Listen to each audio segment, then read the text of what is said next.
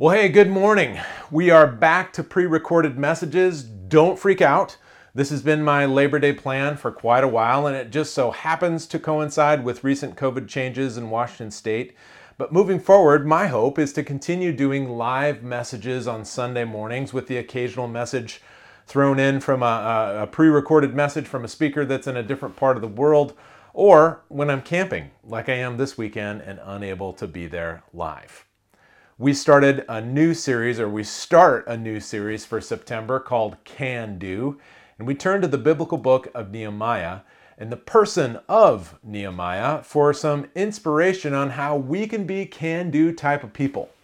Because rather than waiting for someone else to do what needed to be done, Nehemiah showed courage, discernment, and initiative in becoming an agent of change for God and his people.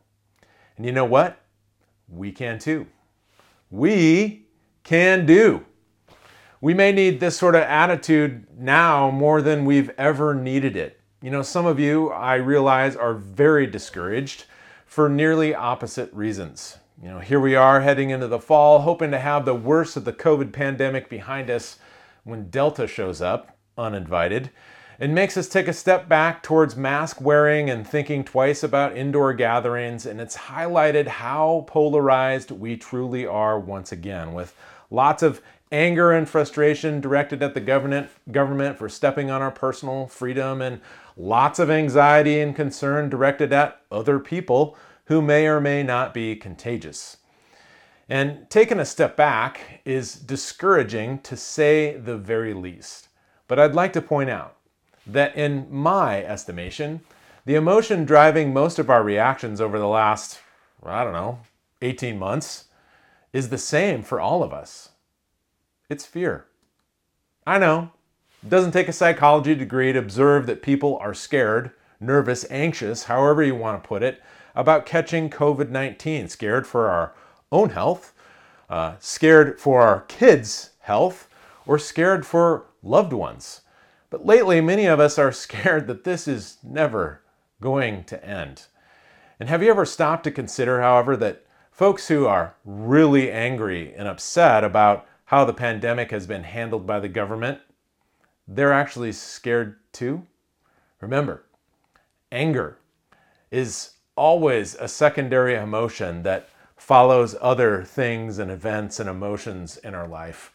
And so you happen to be scared about losing your rights and your personal freedoms. You're scared about the impacts on our economy. You're scared about the impacts too, by the way, on our children, maybe for different reasons. You know, are they behind where they should be in school? Are they too unsocialized? Whatever.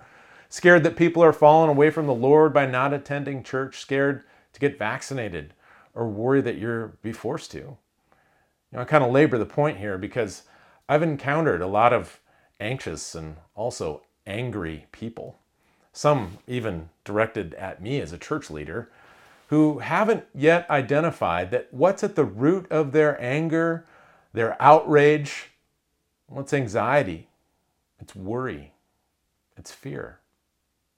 And so the next time you find yourself in a conversation that seems to be heating up over the pandemic, and man, I've heard from so many of you, it's happening all the time at work and families, especially extended family relationships all over the place. Just pause to remember that the person in front of you is loved and created by God too, and that you likely share a common starting point. You may feel miles apart, but sometimes it helps to focus on what you have in common. And instead of letting our emotions determine our general mood, let's do something about it. Let's become can-do sort of people, as in, I can do this. We can do this. I can do this with God's help. And that's where we're headed this morning out of the book of Nehemiah. Well, Nehemiah is one of the historical accounts of the Old Testament from the exile time period. It's written like a letter, and the opening lines set the stage like this. The words of Nehemiah, son of Hakaliah. In the month of Kislev, on the 20th year, while I was still in the citadel of Susa, Hanani, one of my brothers, came from Judah with some other men, and I questioned them about the Jewish remnant that had survived the exile, and also about Jerusalem.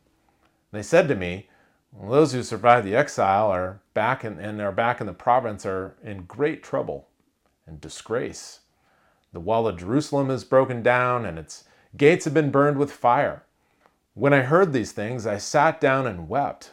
For some days I mourned and fasted and prayed before the God of heaven. Nehemiah writes from Susa, which is in present-day southwestern Iran. That's a long way from the nation of Israel, and it's been 150 years after the fall of Jerusalem, and that's a long time. In that time, Babylon had been conquered by the Persians, who now have this huge empire stretching from Egypt to India. And there were groups of people, remnants they're called, that had returned to Jerusalem over the years. And most notably, there was a big group around the prophet Jeremiah's time, his generation, who returned after 70 years in exile. And they went back to rebuild the country.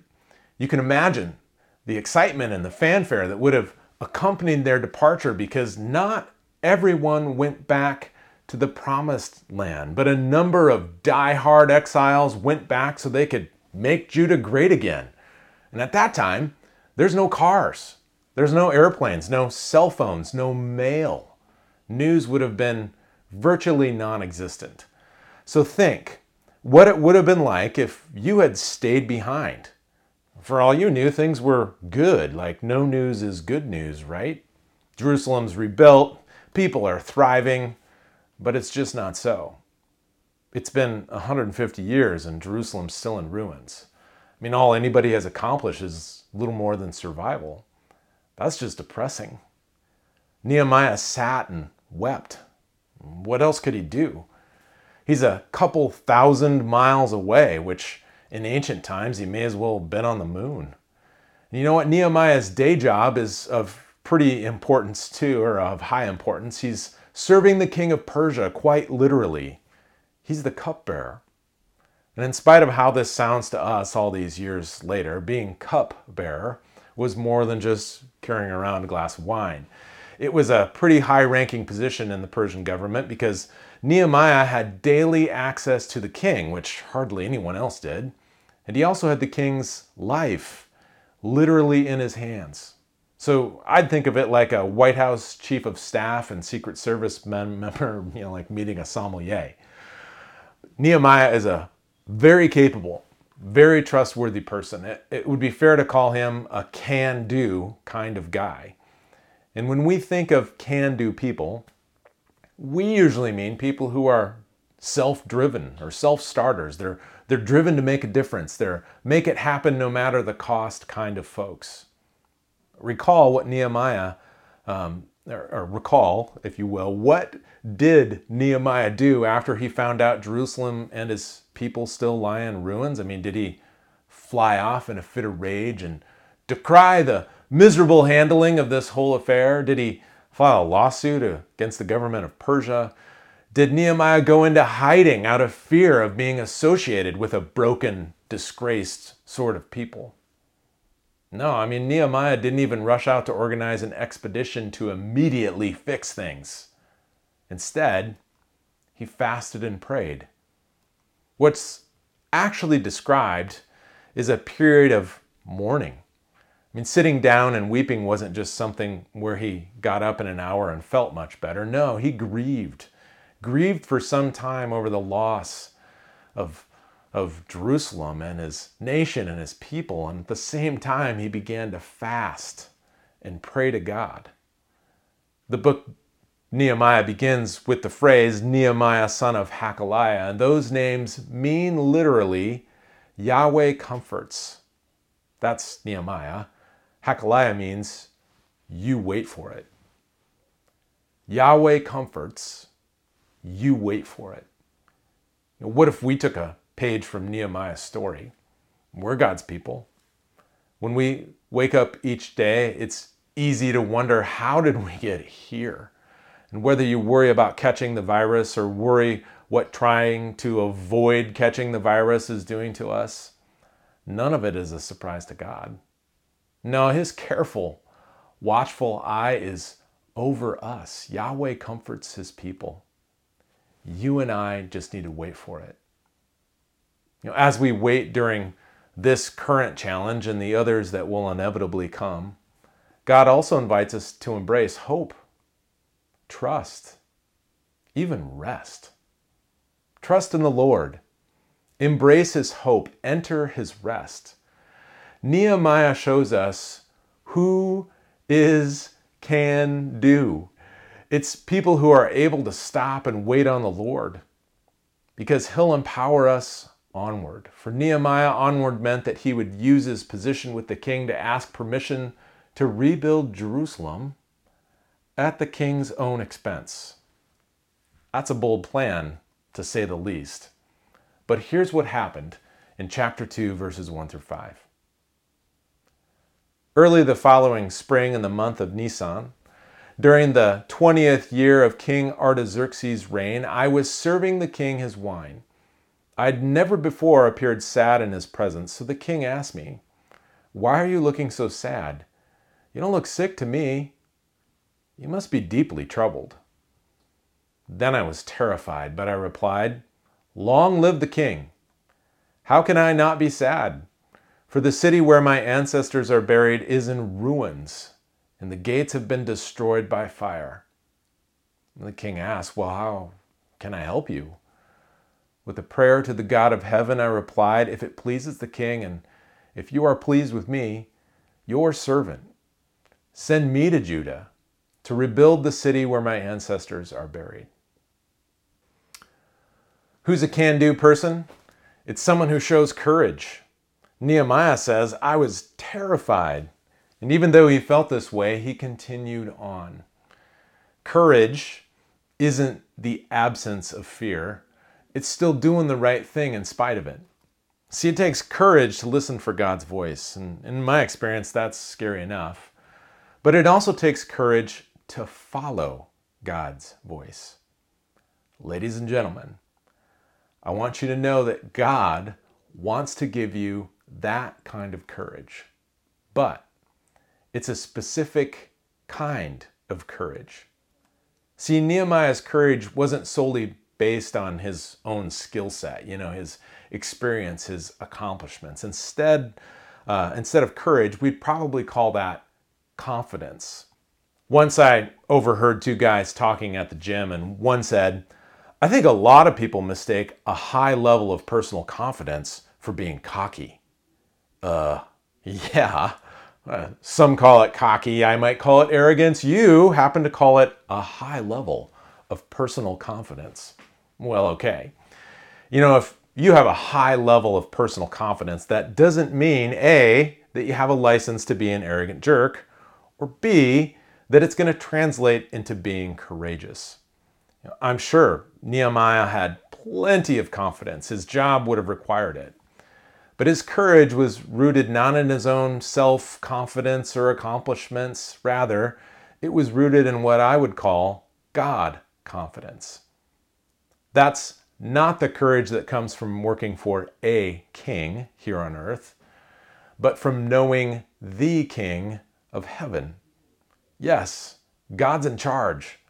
Have faith that he's in control, that he has your best interest in mind. It's also having confidence in knowing who God has made you to be, that he can use our own good experiences and even our bad ones to equip and mold us into better people, his people. So when our heart is to follow the Lord, that's all he needs to give us courage. Maybe God has stirred your heart to make a difference in this world. When God places opportunities and open doors in front of us, it could be as big as changing our role or career to more closely align with a missional goal that God's put in our life. Or maybe it's simply as small as reaching out and speaking to a neighbor. Like Nehemiah, you can flash a little prayer to the God of heaven and have courage. He's right beside you.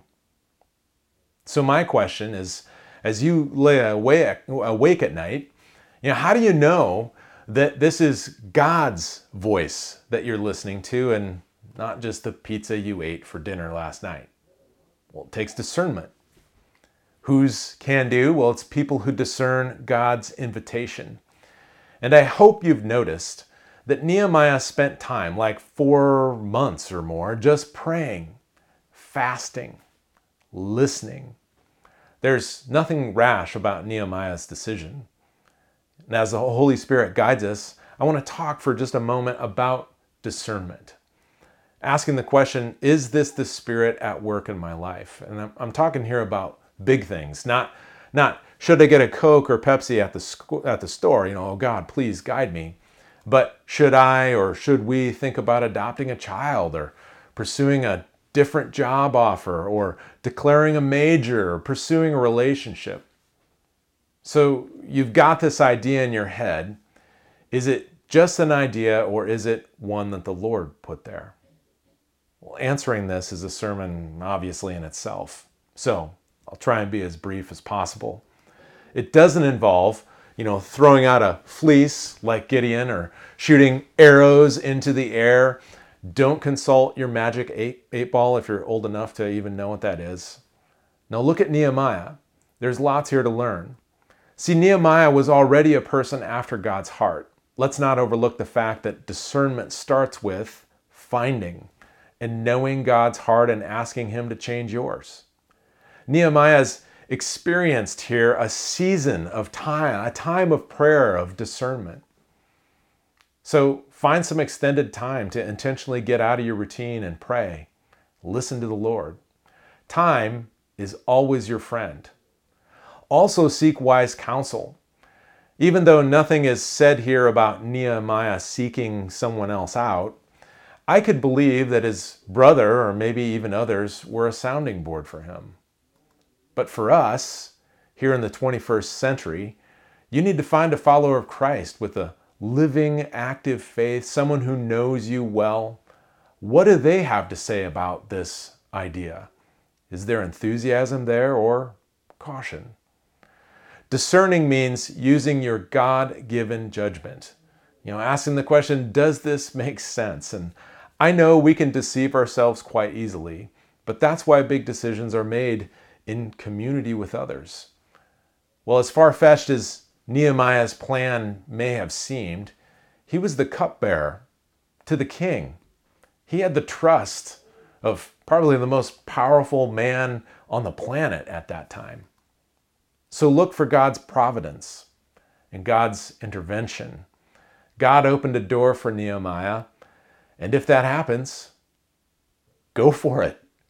That's probably what we most associate with can-do people. They take initiative, aka they go for it. So how are we to know that maybe the king had just been waiting for the right person to send off to Judah and rebuild Jerusalem? And along comes Nehemiah. All he had to do was ask. If you've taken the time to discern and you sense that God is opening a door here, go for it. Once, Corey and I were visiting her family in Southern California, and we were sitting at the beach, and there's often groups of pelicans just kind of cruising by on the surf breeze. And I grew up in Iowa, so there wasn't many opportunities to observe, how pelicans behave, or especially how they fish. All of us know that they have this, flap of skin underneath their beak to help with fishing. But really, beyond that, I knew nothing.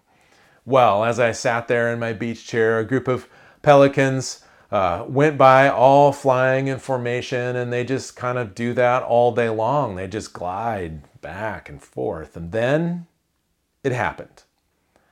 All of these pelicans, like all at once, just tuck their wings and drop beak first, like 40, 50, 60 feet out of the air, straight into the water. I mean, it's like watching a cannonball hit the ocean. And I, being a hunter fisherman type, I'm looking around and I'm thinking, like, it looks like these birds are dead. I mean, they're flying 1 second and then they just crumple up in this ball and they drop out of the skies. Well, that's how they fish. Pelicans, they were just waiting, watching. And when the conditions were right, like they saw a school of fish, they just go for it. Well, that's a beautiful picture here of of how I think discernment works and how God can guide our lives. I mean, Nehemiah does the same thing.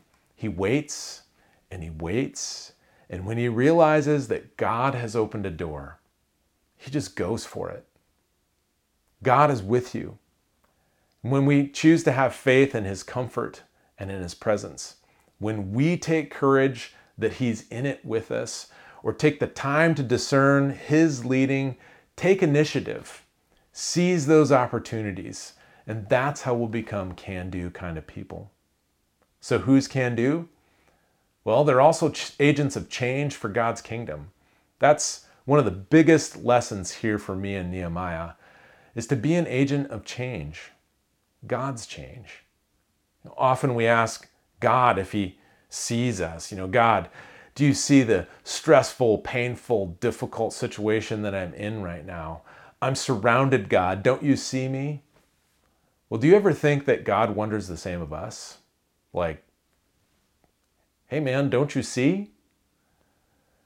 Gary Gorham, he's a sociologist. He wrote in a little publication called Word and World that followers of Jesus are agents of preservation and people of vision in our communities. We are to leave them better places than we found them. And he goes on to say that it's part of being salt and light, being a moral influence and illuminating the light of Jesus in the world around us. So how can we open our eyes to see the places where God calls us into our own communities? There's lots of broken down walls all around us. How can we leave our families, our friendships, our schools, our churches, our chambers of commerce, our jails, our city halls, our neighborhood associations, the components that make a community grow and thrive? How can we leave this a better place than we found it? And how can we do this all in the name of Jesus Christ? I firmly believe that, like Nehemiah, we're individually and even corporately equipped to uniquely deal with certain situations as God's people, as followers of Christ. And the pandemic right now is one of those situations. And who are we going to be? Are we going to be hermits that avoid all human contact? Or are we going to be angry instigators that complain about everything? We can't be salt and light and be so far removed from people and relationships that we may as well be on the moon. So how will we stay connected? How will we stay encouraged? And let me just share one of my fears right here, right now, at this moment, that the Sabbath rhythm, that Sunday worship, that's just going to get replaced by other types of recreation. That the relational glue is going to fade within our church and our faith communities. It's hard to be salt and light unless you're in proximity to both God's people and also to our world. But on the other hand, we can't just tell people that Jesus loves them and then behave in such a way that makes us hypocrites. Why do we do what we do? We do it out of love for God and love of our neighbors. The Apostle Paul also tells us that I can do all things through Christ who gives me strength. And the last time I checked, that even applies to wearing a mask. You and I can do, because Christ has set us free to shine his light in this world where we now live, and it all starts with us. Will you be an agent for God's change? Will you be a can-do kind of person? Let's do this, and let's do it together. Please join me in prayer. Lord, by the power of your Holy Spirit, you've empowered us to do amazing things, to do your things. And as frustrated, Lord, as we might be with the current situation and state of things right outside our door, as scared and anxious as we may feel about the situation and the state of things right outside our door, Lord, let those not become controlling influences on us. Help us to remember you. Help us to remember the mission and the cause that you've provided for us, Lord. Help us to take courage, your Holy Spirit empowered courage, to step forward in faith however you may direct us. Give us discernment, Lord. Give us hope. Help us to love one another even when we're tired and frustrated. Oh God, you can do this in us. You can make us can-do kind of people, your kind of people. And we pray this, that you would do that in us. In your name, amen.